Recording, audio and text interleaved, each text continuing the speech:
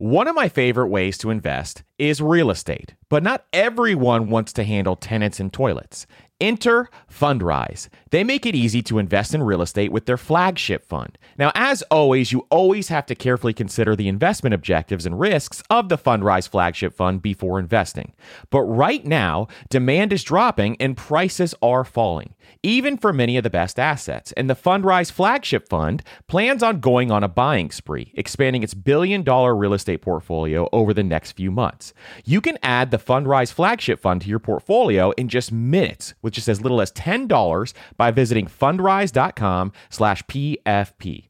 As always, carefully consider the investment objectives, risks, charges, and expenses of the Fundrise flagship fund before investing. This and other information can be found in the fund's prospectus at fundrise.com/PFP. That's fundrise.com/PFP. This is a paid advertisement.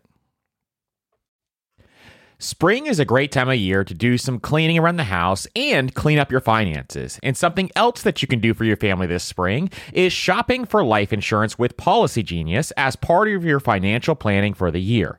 Getting life insurance today means you'll have peace of mind so that if something were to happen to you, your family can cover expenses, things like mortgage payments, credit card payments, car loans, or even college costs. I have a wife and 2 kids, with a third on the way, by the way, and business partners that all depend on my income. So I needed life insurance, and Policy Genius made that so incredibly easy. And with Policy Genius, you can find life insurance policies that start at just $292 per year for $1 million of coverage. Some options offer same-day approval and avoid unnecessary medical exams. So save time and money and provide your family with a financial safety net using Policy Genius. Head to policygenius.com or click the link in the description to get your free life insurance quotes and see how much you can save. That's policygenius.com. On this episode of the Personal Finance Podcast, we're going to talk about should you rent out your old house and a bunch of other questions on this Money Q&A.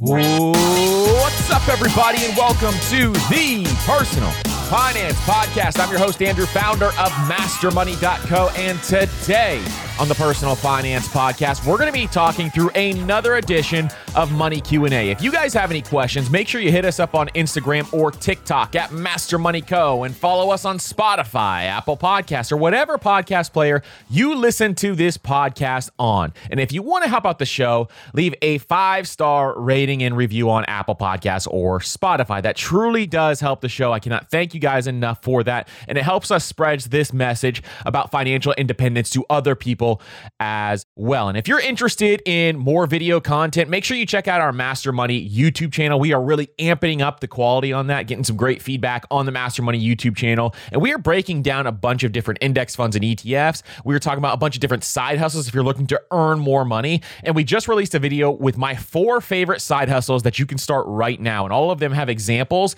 of businesses that have turned into million-dollar businesses. So we just released that on the Master Money YouTube channel as well. Really excited for that video. I think you guys are really going to enjoy that. Now, today on Money Q&A, we have 4 different questions here, and these are the questions that we are going to be going through. The first one is, how can I set my newborn up for financial success? So we're going to go through an order of operations on how you can do that with a newborn and how you can set up any kids for financial success. Secondly, should I buy a car if the monthly payments fit my budget? We're going to dive into that question. Should you buy a car based on monthly payments, or how should you think about that? Third, if I'm looking to move right now, should I keep my old house as a rental property? And we're going to go through that question to see what we should do. And then lastly, we're going to do a 403B guide because we're getting a lot of questions from folks who have 403Bs. And so we're going to dive into the 403B and how it fits into the stairway to wealth. That's the number one question, is how does the 403B fit into the stairway to wealth? So that's the 4th piece that we are going to be going through today on Money Q&A. So if that's something you're into,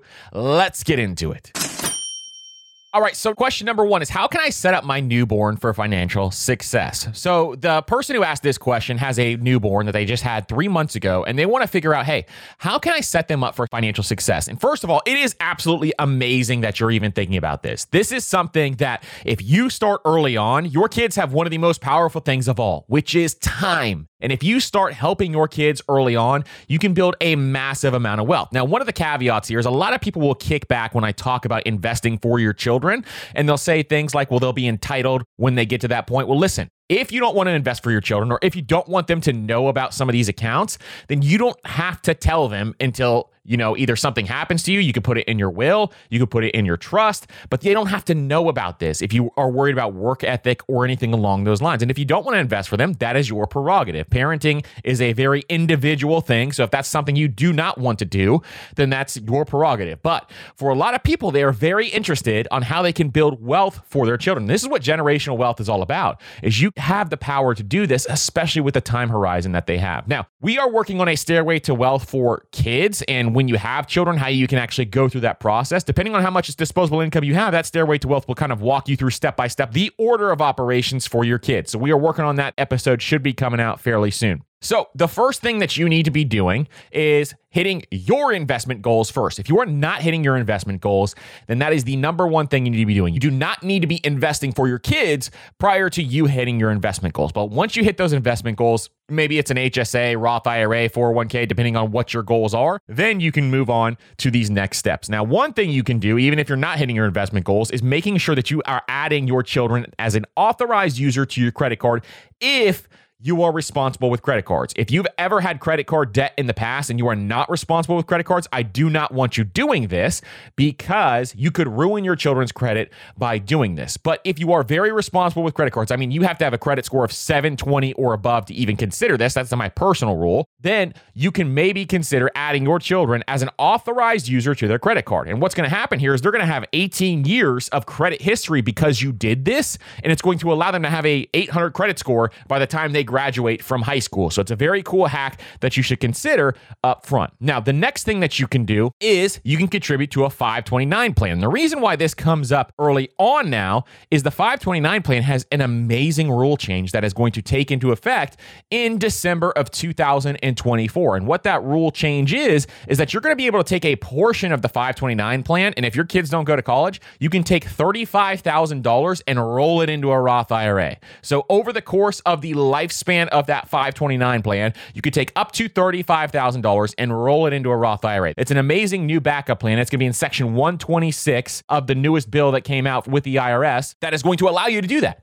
And when you look at this, this is a very powerful thing because now this means that you can save for college and for your children's retirement at the same time. So maxing out that 529 plan where you can have that $35,000 and roll it over is very, very powerful. And if you get to the point where your kids go to college and you don't maybe need the funds inside of your 529 plan because you've been listening to the Personal Finance Podcast for the last 18 years and you have a ton of wealth built up at this point in time, then you could just roll those $35,000 funds into it and then pay the rest with college or roll it into your next kid's 529 plan as well. Now, what type of 529 plan should you be getting? You need to get a flexible 529 plan. I don't like the state-specific ones. Like, for example, where I live in Florida, we have something called Florida Prepaid. I don't like Florida Prepaid. Why? Because it's not flexible. There's not a lot of flexibility inside of there. So flexible 529 plans are the way to go. You can get those at Vanguard. You can get those at Fidelity as well. Those are two great places to look at flexible 529 plans where you can invest those dollars in really good funds, things like index funds, ETFs. But in addition, you can also take those funds and you can do different things with them. They have more flexibility than would a traditional Florida Prepaid or a state-specific 529 plan. I do not love the state-specific 529 plans. I'm not familiar with all of them, but I knew a lot of them are very restrictive in what you can do with the funds. You don't want to get your money into places where you cannot utilize that money. You want to make sure that the money is flexible. So you want to always have options when you're investing your dollar. So always think through that when you go through the process. Now, the third thing, after you do these first two, is you can do something like a traditional investment account. So if you've ever heard the episode where we talk about how to turn your kids into multimillionaires, we go through this process of my exact process. I talked about this on TikTok and I've talked about it on Instagram as well. On TikTok, it went completely viral. I think it had 5 million views within the first 2 days. And this is my exact system on how to do it so that you can build generational wealth for your kids. Now, the thing that you can do here is that you can contribute to a brokerage account. The example we used was $100 every single month. Then then every birthday, and then every year end, or if you celebrate Christmas or whatever other holiday you celebrate at the end of the year, you put $250 each time or an additional $500 bonus every time. And what this does is by the time they turned age 18, you would have contributed a little over $30,000. That money would have grown to right around $70,000 to $80,000. And then you don't have to contribute another dollar into that account. And here's what's going to happen. By the time your children turn age 65, that money would have grown to $7.6 million if you got a 10% rate of return. 8% rate of return would be somewhat less, but at the same time, you could have a multi-million-dollar account just by doing this. The reason why I do it in a brokerage account is just for flexibility. So the brokerage account is in my name, and then I have my children as the beneficiary inside of that account. So it's a really cool way to do this. Now, if your kids already have taxable earned income, then they can contribute to a Roth as well, up to whatever their earned income is. So this is a custodial Roth IRA. We will have an entire episode on this, and we will dive deep into this, but a custodial Roth IRA would be next if they have earned income. This would actually go before the brokerage account if they have earned income now, but if they don't have earned income, then you could just do it in the brokerage account because you can only contribute to a Roth with W-2 or taxable earned income. And then lastly, you could do some gift things as well. If you have some extra income, it's like $12,900+ that you can contribute tax-free to your children as a gift. If you have a ton of extra disposable income, that's another way to do it as well. Now, if you own a business, you can also pay your children in that business and then contribute that money to a Roth if you want to do it that way. And that's just going to help you reduce some of that tax liability, get a tax deduction. It's a double whammy there. You can get a tax deduction and in addition, help your kids build wealth inside of a Roth. So if you own a business, your kids work inside of that business, you can also do that. So that is some of what is going to be coming in that children's stairway to wealth that we have in place. But that is the gist of the beginning order, at least, of how you can build generational wealth for your kids. We're going to have more coming. Don't worry. And we're going to have entire episodes on some of these things. But that is a great place to start, is making sure you at least are taking care of your retirement, making sure that you add them as an authorized user on your credit card if you're responsible. And then in addition, start investing for them. Choosing the investment accounts. The 529 plan is my favorite way to save for college because of this additional rule that's coming into place where you can roll that money into a Roth IRA if they decide not to go to college. Maybe they build a business in their teenage years and they decide not to go to college. And so that's something where you have options when you do that. And we have an episode on the 529 plan, flexible 529 accounts. If you want to check that out as well, we will link it up in the show notes. Now let's jump to the next question. Now is a great time of year to get your finances in order. And no matter what your financial goals are this year, when you use Chime's online checking account, you can cross all those financial to-dos off your list. Chime's online checking account has tons of benefits that millions of members love, like fee overdraft up to $200. Plus, get paid up to 2 days early with direct deposit, all while managing your money on the go 24/7. And you get access to over 60,000 ATMs. So start building your credit and open a Chime checking account with at least $200 qualifying direct deposit to get started. Get started at chime.com/PFP. That's chime.com/PFP.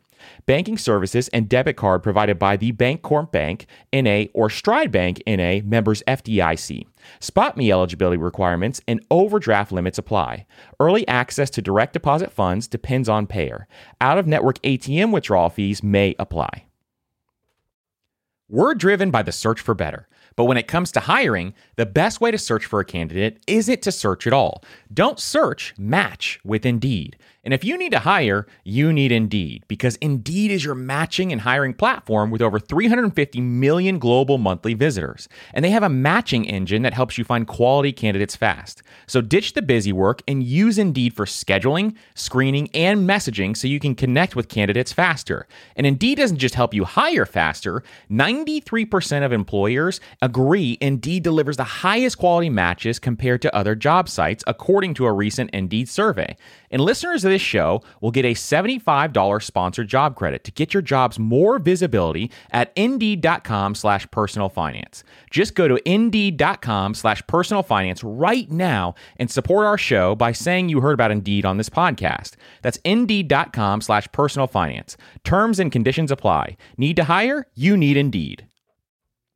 One of the hardest things about managing your money is figuring out where it's all going. And most of us are trying to save for several goals at once, which can feel like a daunting task to see if you're on track or even on pace to accomplishing your goals. But there is a tool that makes it so much easier, and it's called Monarch Money.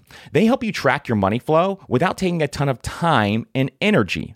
And Monarch has built-in features to collaborate with your partner, family, or financial advisor. And you can invite them with an extra account with their own login at no extra cost to collaborate with you. And Monarch is the most customizable budgeting app. You can create custom budgets, set notifications, and you can set up automatic rules for transactions and notifications. And after trying Monarch for myself, I understand why it's a top-rated personal finance app. And right now, listeners of this show will get an extended 30-day free trial when you go to monarchmoney.com/PFP.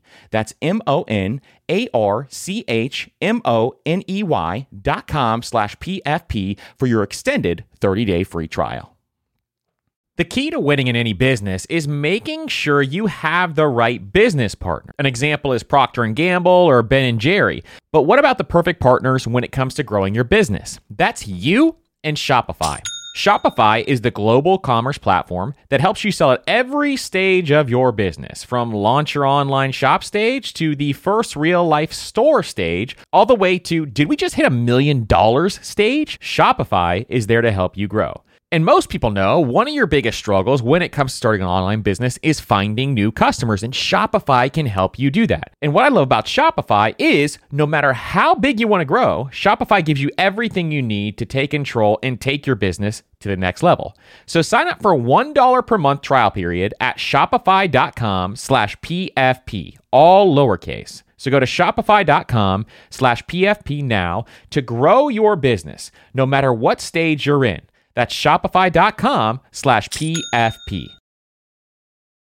Number 2, should I buy a car if the monthly payments fit my budget? This is a question that I get a lot, and I get it way too often. So let me explain something. I'm going to give you the quick answer right now. Never, ever, ever, ever, ever, did I say ever, buy a car based on the monthly payments. This is one of the most predatory things that dealerships do. They try to factor in, hey, how much can you afford based on your monthly payment? Then they make the loan try to fit that payment. So if you notice, whenever you go into a car dealership, they ask you how much you can afford per month, because this is how people think. But if you do this way, if you buy a car based on the monthly payment, you could be paying way more car than you can afford. Now, we've done a number of episodes on how to buy a car. We've done episodes on the crazy impact of owning a car and how much the maintenance costs, in addition to car ownership, is going to cost you over a long period of time, and the opportunity cost that you are losing out on by purchasing that car. But if you have a recycling monthly payment, it is very hard to build wealth. A lot of people will complain they can't build wealth, but the reason why they can't build wealth is because their $1,000 lifted truck car payment. Or the reason why they can't build wealth is because they just bought a $70,000 Tesla that has a $1,000 payment because they think they can afford that payment.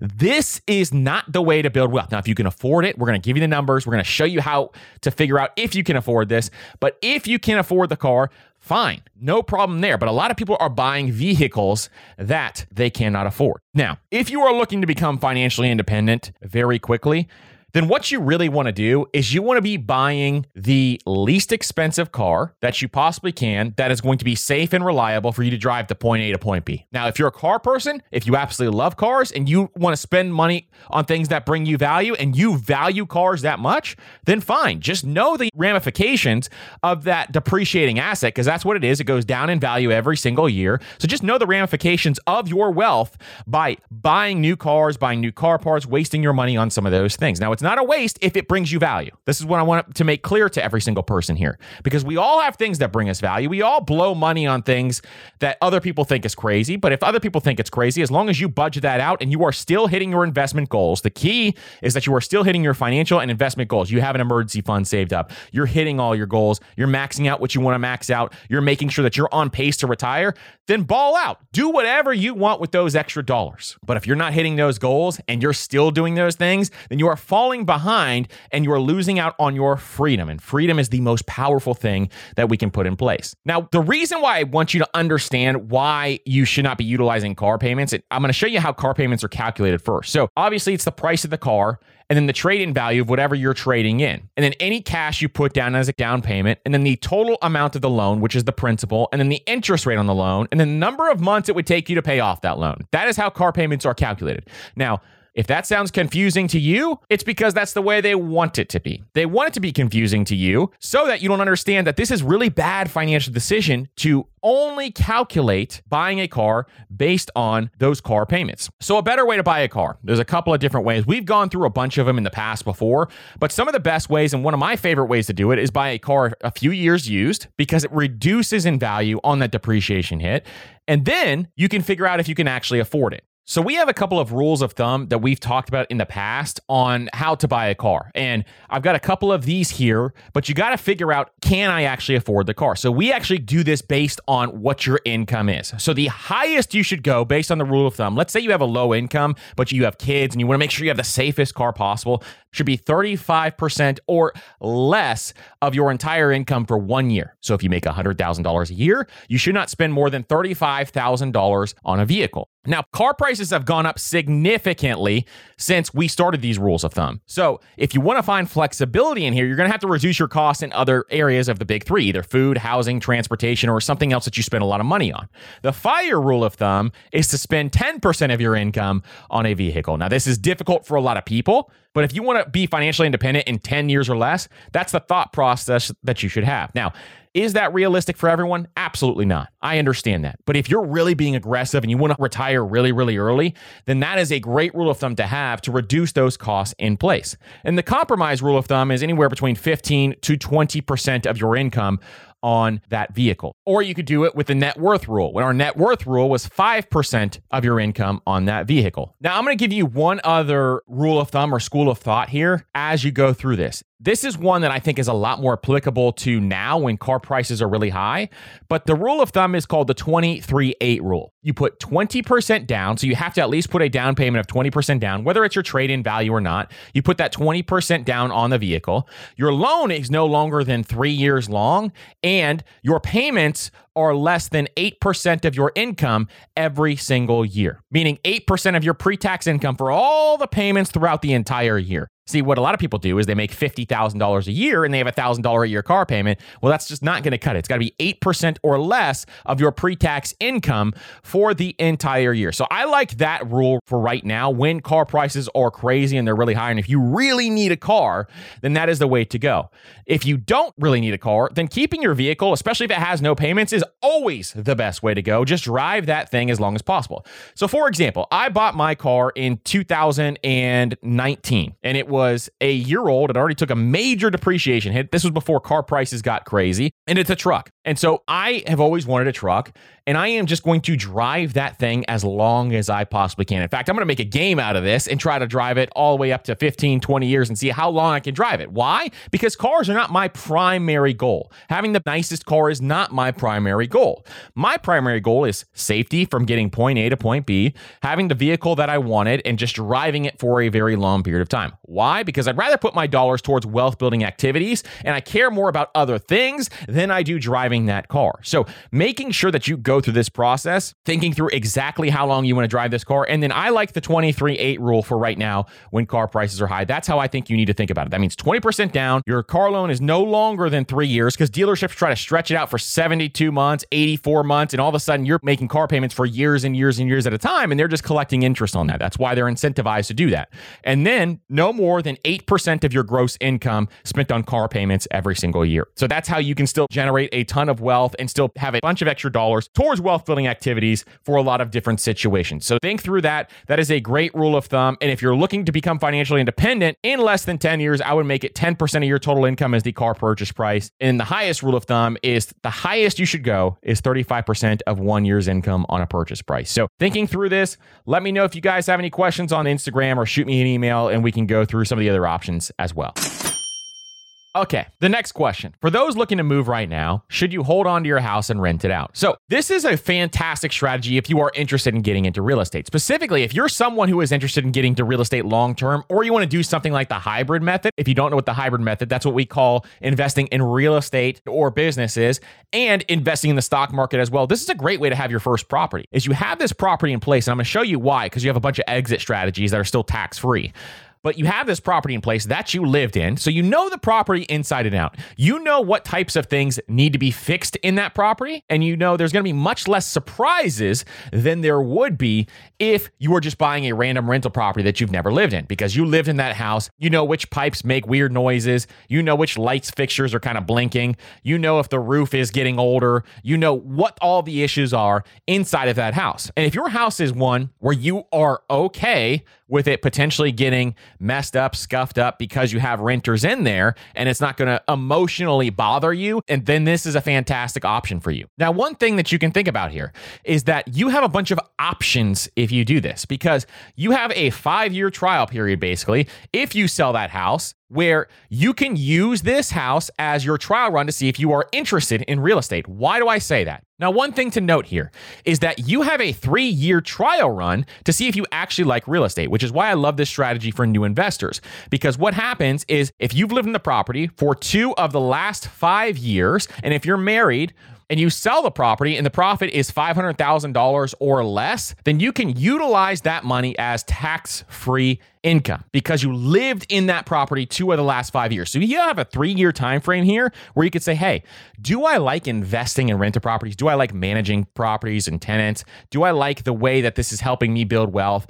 Is this something that I'm interested in? Because you can still have that exit strategy of selling that property as long as the market doesn't go down. You got to anticipate holding for a long time if the market goes down. But if the market does not go down, you have that option to exit that way tax-free still. So this gives you the trial run. Maybe you go through 1 year and you say, hey, real estate investing is not for me. It takes a lot more work than I thought it did. I'm just going to stick with stocks, index funds, ETFs, those types of things. But if you like investing in rental properties, maybe this is your caveat to learning how to do it. You already know this house inside and out, and then you can go out and you could buy more properties. That is one thing to consider as well. Now, how do you decide if a house is actually even going to make you money if you move out of it? So you got to know how to run the numbers on a rental property. Now, we have an episode on how to run the numbers on a rental property, so you can go back and listen to that and figure out exactly how to do this. But you need to know how to run your numbers and you need to know how to run them properly before you can actually even consider this option, because deciding if it can cash flow is one of the most powerful things that you can do in order to make money. You make all your money in real estate going into the deal. You do not make any money in real estate by forcing appreciation afterwards. All your money is made by making sure you run your numbers correctly and doing the due diligence up front. You've already done the repair due diligence because you lived in the house. So you need to understand how much is this going to cost me every single month. And you can go back and look at some of your receipts to see what has my maintenance cost been. You have another advantage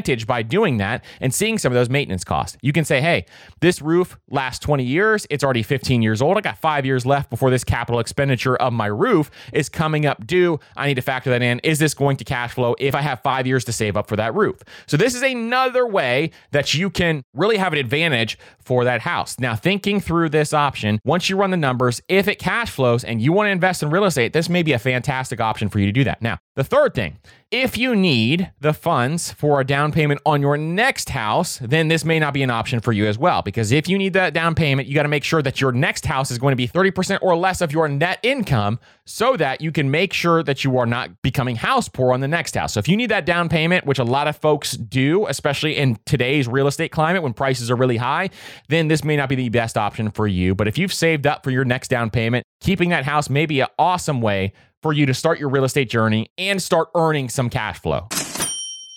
The next one is, what is a 403B and how does it fall into place with the Stairway to Wealth? So a 403B is going to fall into place the same place as a 401k would. And we're going to go through what a 403B is, how it works, and some of the considerations that you should have.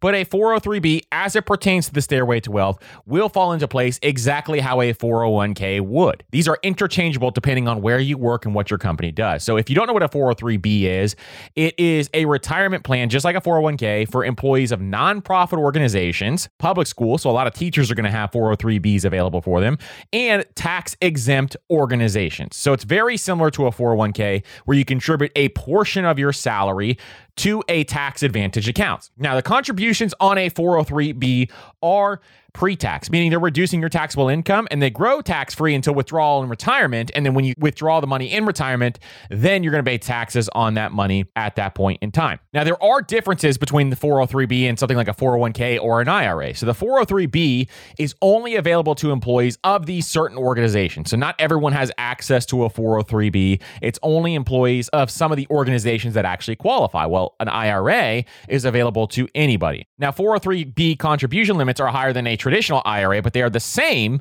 as something like the 401k. So the current 403b contribution limits for 2023 at the time recording this is $22,500, and the catch-up contribution is the same. It's an additional $7,500 for those age 50 and older. If you're listening to this in the future, make sure you're checking the current contribution limits, if it's 2024 or 2025, to make sure they didn't go up, because they may have gone up at that point in time. Now, here's a couple of ways to increase your contribution limits. One of which is you always want to get your 403b match. So if your employer is willing to match, you always want to get that match, and that's at least at minimum what you should be doing with your 403b. Why? Because an employer match is absolutely free money. Now, if you've never heard of an employer match, what it is maybe, for example, some employers will say, hey, if you contribute 4% of your income to your 403b, then we will match that 4% and you will have 8%. It's 4% free money that you actually get. So every $100 that you put in, that's part of that 4%, you're going to get an additional $100 given to you inside of that account, inside of this tax advantage account. So it's a very powerful thing that you can be doing. Now, should you invest in your 403b? There's a couple of considerations to think about here. Number one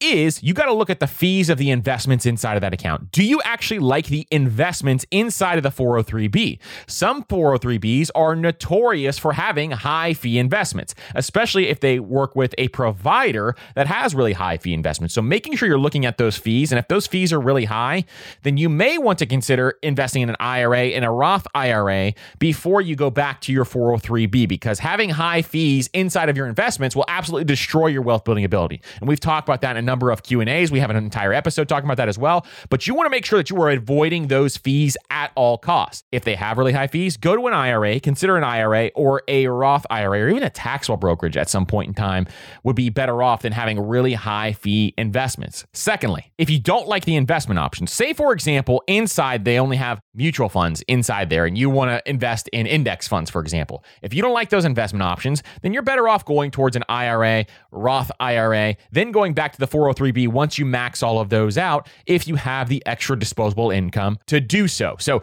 considering if you like those investments, considering if the fees are high, and if you're wondering, hey, how much is a really high fee? Well, anything, in my opinion, above 0.30% is going to be pretty high, and above 0.50% or 50 basis points is really high. And if you don't know how to look up fees for a mutual fund or an index fund or whatever it is, just take the ticker symbol, go to Morningstar.com, put it in there, and it will show you what the fee is for that fund. And so making sure it's less than 0.5% is imperative, but making sure it's less than 0.3% is even better, because if it's more than 0.3%, you can go get a robo-advisor to handle your funds for you, and you don't have to worry about it. Now, Vanguard index funds and ETFs typically are somewhere around 0.04% to 0.15%. So that's some really low cost index funds that you can look into if you want to keep those fees lower. But making sure that you like the investments in that account and that the fees are low enough and it fits your investment strategy is the two things you want to consider to see if you actually want to invest in the 403b. And to wrap it up, the 403b will fit into the 401k option when we're talking about the 401k in the Stairway to Wealth. Listen, I hope you guys enjoyed this episode of Money Q&A. If you guys have any questions, make sure you hit us up on Instagram, TikTok at Master Money Co, and follow us on Spotify, Apple Podcasts, or whatever podcast player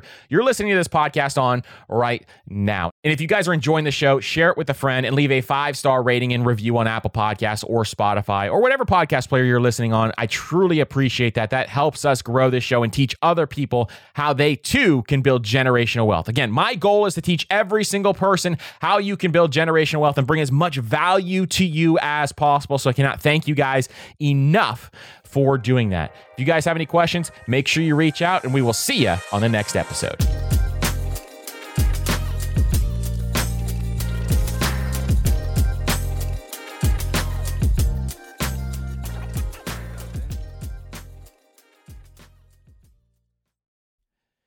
Everyone's heard the saying, you have to spend money to make money.